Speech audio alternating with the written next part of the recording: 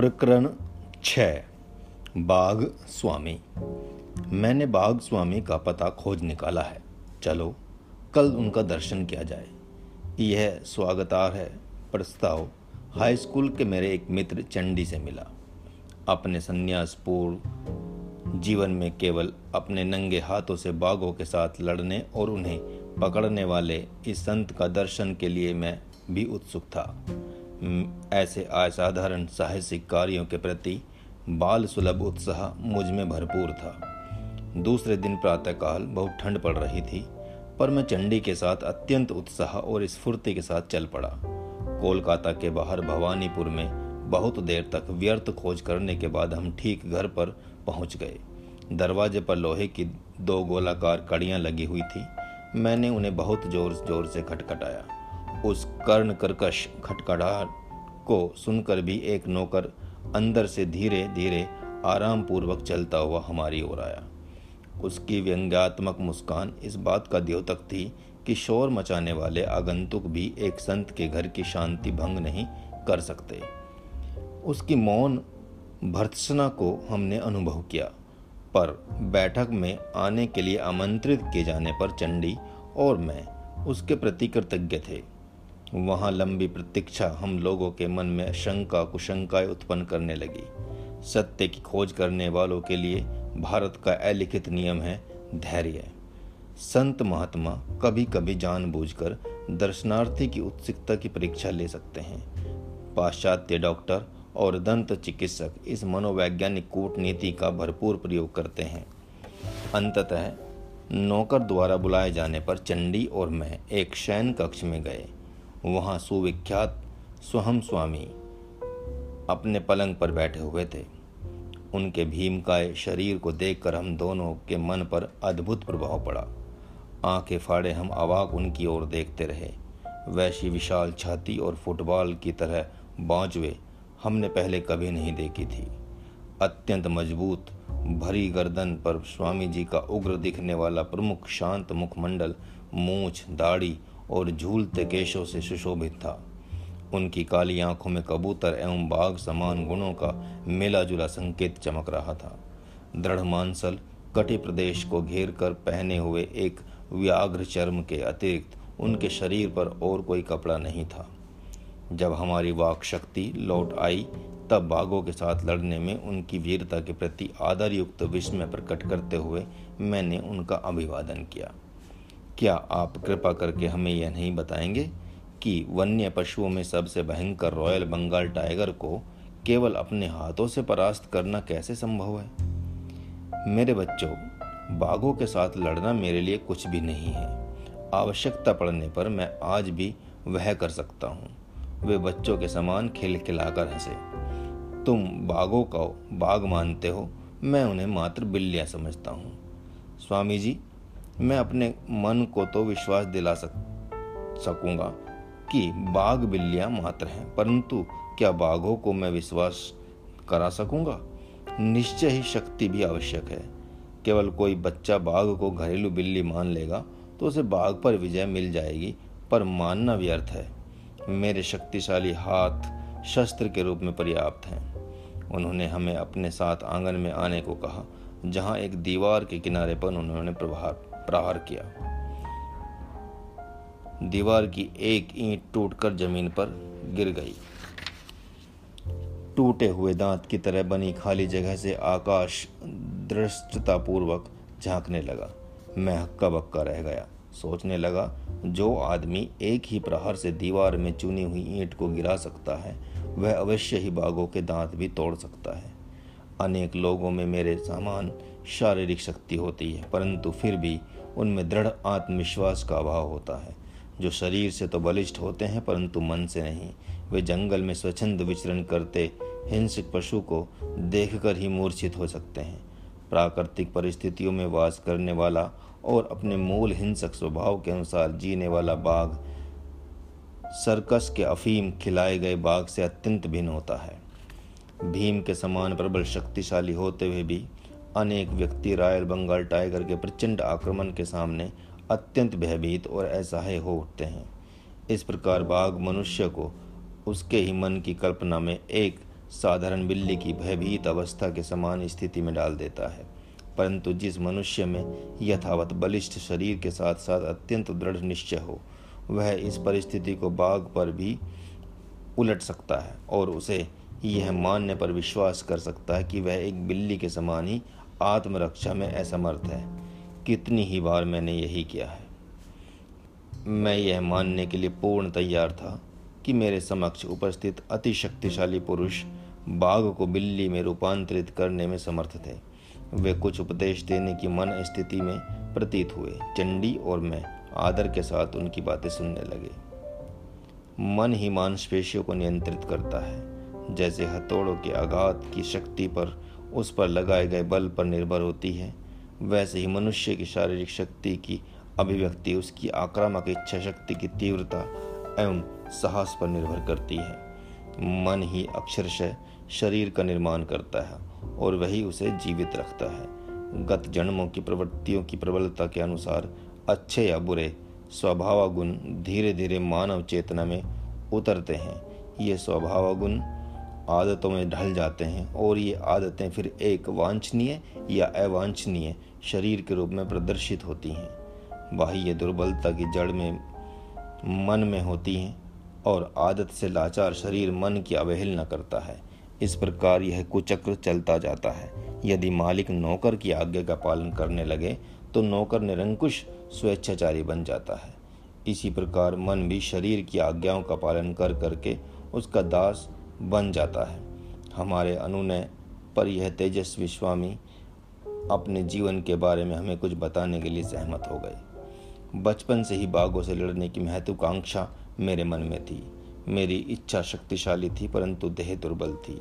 मेरे मुंह से आश्चर्योद्गार फूट पड़ा। यह अविश्वसनीय लगता है कि पृथ्वी का भार उठाने के योग्य कंधों वाले इस मनुष्य का दुर्बलता के साथ दूर दूर से भी कोई परिचय रहा हो। स्वास्थ्य और शक्ति के चिंतन में अदम्य दृढ़ता द्वारा ही मैंने इस बाधा को दूर करने में सफलता प्राप्त की। इस प्रभावशाली मानसिक शक्ति की प्रशंसा करने का कारण और भी बढ़ जाता है, क्योंकि मैंने देखा है कि रॉयल बंगाल टाइगरों को पराजित करने वाली वस्तुतः यही शक्ति थी। स्वामी जी, क्या आपको लगता है कि मैं भी कभी बाघों के साथ लड़ पाऊंगा? यह पहला और अंतिम अवसर था जब यह विचित्र महत्वाकांक्षा मेरे मन में उठी। हाँ, वे मुस्कुरा रहे थे। परंतु बाघ अनेक प्रकार के होते हैं। कुछ मनुष्य की इच्छा वासनाओं के जंगल में घूमते हैं। मनुष्य पशुओं को अपने प्रहार से बेहोश कर देने से कोई आध्यात्मिक लाभ नहीं होता। उससे अच्छा यह है कि अपने अंतर में घूमते उन बाघों को पराजित किया जाए। स्वामी जी, क्या आप हमें बताएंगे कि हिंसक बाघों को वश में करते करते हिंसक वासनाओं को वश में कैसे करने लग गए? बाघ स्वामी मौन हो गए। अतीत के दृश्यों को निहारने का प्रयास करती उनकी दृष्टि सुदूर कहीं लग गई। मैंने भांप लिया कि उनके मन में मेरे अनुरोध को स्वीकार करें या न करें, इस पर थोड़ी उथल पुथल चल रही थी। अंत में मन ही मन स्वीकार करके वे मुस्कुरा उठे। जब मेरी कीर्ति चरम बिंदु पर पहुंच गई, तब मुझे गर्व का नशा चढ़ गया। मैंने तय किया कि मैं न केवल बाघों से लड़ूंगा बल्कि लोगों के सामने उनसे विविध कर्तव्य कराऊंगा। मेरी महत्वाकांक्षा ही यह बन गई कि मैं हिंसक पशुओं को पालतू जानवरों की तरह बर्ताव करने पर विवश कर दूंगा। मैं सार्वजनिक रूप से अपने कर्तव्य दिखाने लगा और उसमें मिलने वाली सफलता से मुझे खुशी भी होने लगी। एक दिन शाम को मेरे पिताजी अत्यंत चिंतातुर मन स्थिति में मेरे कमरे में आए। बेटा, मैं तुम्हें सावधान करने आया हूँ। कर्म की चलती चक्की से उत्पन्न होकर आने वाले अमंगलों से मैं तुम्हें बचाना चाहता हूँ। क्या आप भाग्यवादी हैं पिताजी? अंधविश्वास से क्या मेरी गतिविधियों के शक्तिशाली प्रभाव को अवरुद्ध होने देना चाहिए? मैं भाग्यवादी नहीं हूँ बेटा, परंतु पवित्र शास्त्रों में कहे गए प्रतिफल के नियम में मेरा विश्वास है। जंगल परिवार में तुम्हारे विरुद्ध आक्रोश व्याप्त है। यह आक्रोश कभी भी तुम्हारी जान के लिए खतरा बनकर सामने आ सकता है। पिताजी, आप मुझे आश्चर्य में डालते हैं। बाघ क्या होते हैं आप अच्छी तरह जानते हैं। सुंदर परंतु निर्दयी। कौन जाने मेरे प्रहार उनके ठोस बुद्धि में शायद कुछ उदारता के विचार भर सके। उन्हें सभ्य शिष्टाचार सिखाने के लिए ही मैं जंगल विद्यालय का प्रधानाध्यापक बना हूँ। पिताजी, कृपया आप मुझे बाघों को पालने वाला बाघ पालक माने, बाघ हत्यारा नहीं। मेरे यह सत्कर्म मेरा अनिष्ट कर सकते हैं। मैं आपसे प्रार्थना करता हूँ कि आप मुझे अपने जीवन मार्ग बदलने की आज्ञा न दें। चंडी और मैं ध्यानपूर्वक सुन रहे थे और अतीत के इस धर्म संकट को समझ रहे थे। भारत में कोई संतान अपने माता पिता की इच्छाओं का अनादर नहीं करती, बाघ स्वामी आगे कहते गए। निर्विकार मौन में पिताजी ने मेरा स्पष्टीकरण सुना। तदुपरांत उन्होंने गंभीरतापूर्वक एक रहस्योद्घाटन किया। बेटा, तुम मुझे एक संत की अमंगल सूचक भविष्यवाणी दोहराने पर विवश कर रहे हो। कल जब मैं बरामदे में बैठकर नित्य की भांति अपना ध्यान कर रहा था, तब वे मेरे पास आए। मित्रवर, मैं आपके युद्ध प्रिय बेटे के लिए एक संदेश लेकर आया हूँ। उससे कहिए कि वह अपनी बर्बर गतिविधियाँ बंद कर दे, अन्यथा बाघ के साथ उसकी अगली लड़ाई में उसे अनेक दुसाध्य घाव होंगे, जिससे 6 महीनों तक वह मरणासन अवस्था में पड़ा रहेगा। तब वह अपना पुराना मार्ग छोड़कर सन्यासी बन जाएगा। इस कहानी का मुझ पर कोई प्रभाव नहीं पड़ा। मैंने यही माना कि पिताजी किसी भ्रांतिग्रस्त कट्टरवादी की भांति और भ्रांति का शिकार हो गए हैं। यह कहते हुए बाघ स्वामी के हाव भाव इतने अधीर और ऐसे थे मानो अपनी मूर्खता पर उन्हें क्रोध आ रहा हो। काफ़ी देर तक वे गंभीर मुद्रा में मौन बैठे रहे, जैसे वहाँ हमारी उपस्थिति का उन्हें कोई भान न हो। फिर उन्होंने अकस्मात ही अपनी कहानी आगे शुरू की। इस बार उनकी आवाज़ में नरमी आ गई थी। पिताजी की चेतावनी के कुछ ही दिन बाद मैं राजधानी कूच बिहार गया।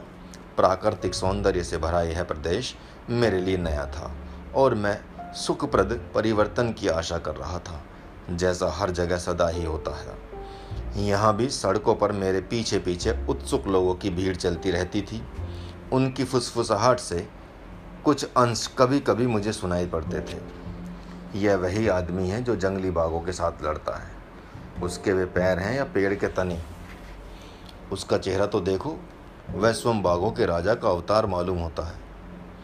तुम तो जानते ही हो गांवों के नटखट छोकरे किस प्रकार ताज़ा समाचार पत्र का काम करते हैं और किस गति से महिलाओं की मौखिक जनसूचना प्रणाली इस घर से उस घर समाचार पहुंचाती हैं। कुछ ही घंटों में मेरी वहां उपस्थिति से सारे शहर में खलबली मच गई। संध्या के समय मैं चुपचाप आराम कर रहा था कि घोड़ों की टापों की ध्वनि सुनाई दी। मैं जिस घर में रुका था उसी के सामने आकर वह ध्वनि रुक गई। लंबे कद के पगड़ीधारी पुलिस सिपाहियों का एक दल अंदर घुस आया। मैं अवाक रह गया। मैंने सोचा, इन पुलिस वालों के लिए कुछ भी संभव है। कहीं वे मेरे लिए पूर्णतः अगम्य किसी बात पर मेरी खिंचाई तो करने नहीं आए हैं। परंतु उन्होंने अपने सामान्य व्यवहार के विपरीत अत्यंत विनय के साथ मेरा अभिवादन किया। आदरणीय महोदय, कूच बिहार के युवराज की ओर से आपका स्वागत करने के लिए हमें भेजा गया है। उन्होंने कल प्रातःकाल आपको अपने राजप्रासाद में पधारने का आमंत्रण भेजा है। मैं थोड़ी देर पर इस पर सोचता रहा। किसी अज्ञात कारण से अपनी इस शांत यात्रा में उपस्थित हुए इस विघ्न से तीव्र उद्वेग की भावना मेरे मन में उठ रही थी, परंतु पुलिस वालों की विनयशीलता ने मेरे हृदय को छू लिया। मैंने निमंत्रण स्वीकार किया। दूसरे दिन जिस दासोचित विनम्रता और खुशामद के साथ मुझे अपने द्वार से 4 घोड़े जुते हुए शाही कोच तक ले जाया गया, उसे देखकर मैं चकित रह गया। एक सेवक तीव्र धूप से मुझे बचाने के लिए एक अलंकृत छाता मेरे ऊपर पकड़े खड़ा रहा। नगर और उसके बाहर के वन क्षेत्र में से सुखद कोच सवारी करते हुए मुझे बड़ा मजा आ रहा था। युवराज स्वयं मेरा स्वागत करने के लिए राजप्रासाद के सिंहासन द्वार पर उपस्थित थे। अपने स्वर्ण खचित आसन पर उन्होंने मुझे बैठाया और मुस्कुराते हुए स्वयं उससे कम साज सज्जायुक्त एक आसन पर बैठ गए। यह सब विनम्र सेवा निश्चय ही मुझ पर कोई मुसीबत लाने वाली है। बढ़ते हुए आश्चर्य के साथ मैं सोच रहा था, इधर उधर की थोड़ी बातें करने के बाद युवराज का उद्देश्य प्रकट हो ही गया। मेरे नगर में अफवाह फैली हुई है कि आप केवल अपनी नंगी हाथों से जंगली बाघों के साथ लड़ सकते हैं। क्या यह सच है? बिल्कुल सच है। हमें इस पर विश्वास नहीं होता। आप शहरी लोगों के पॉलिश किए हुए चावल पर पले कोलकाता के बंगाली हैं। कृपया सच सच बताइए, क्या आप केवल निर्बल अफीम खिलाए गए बाघों से ही नहीं लड़ते रहे हैं? उनका स्वयं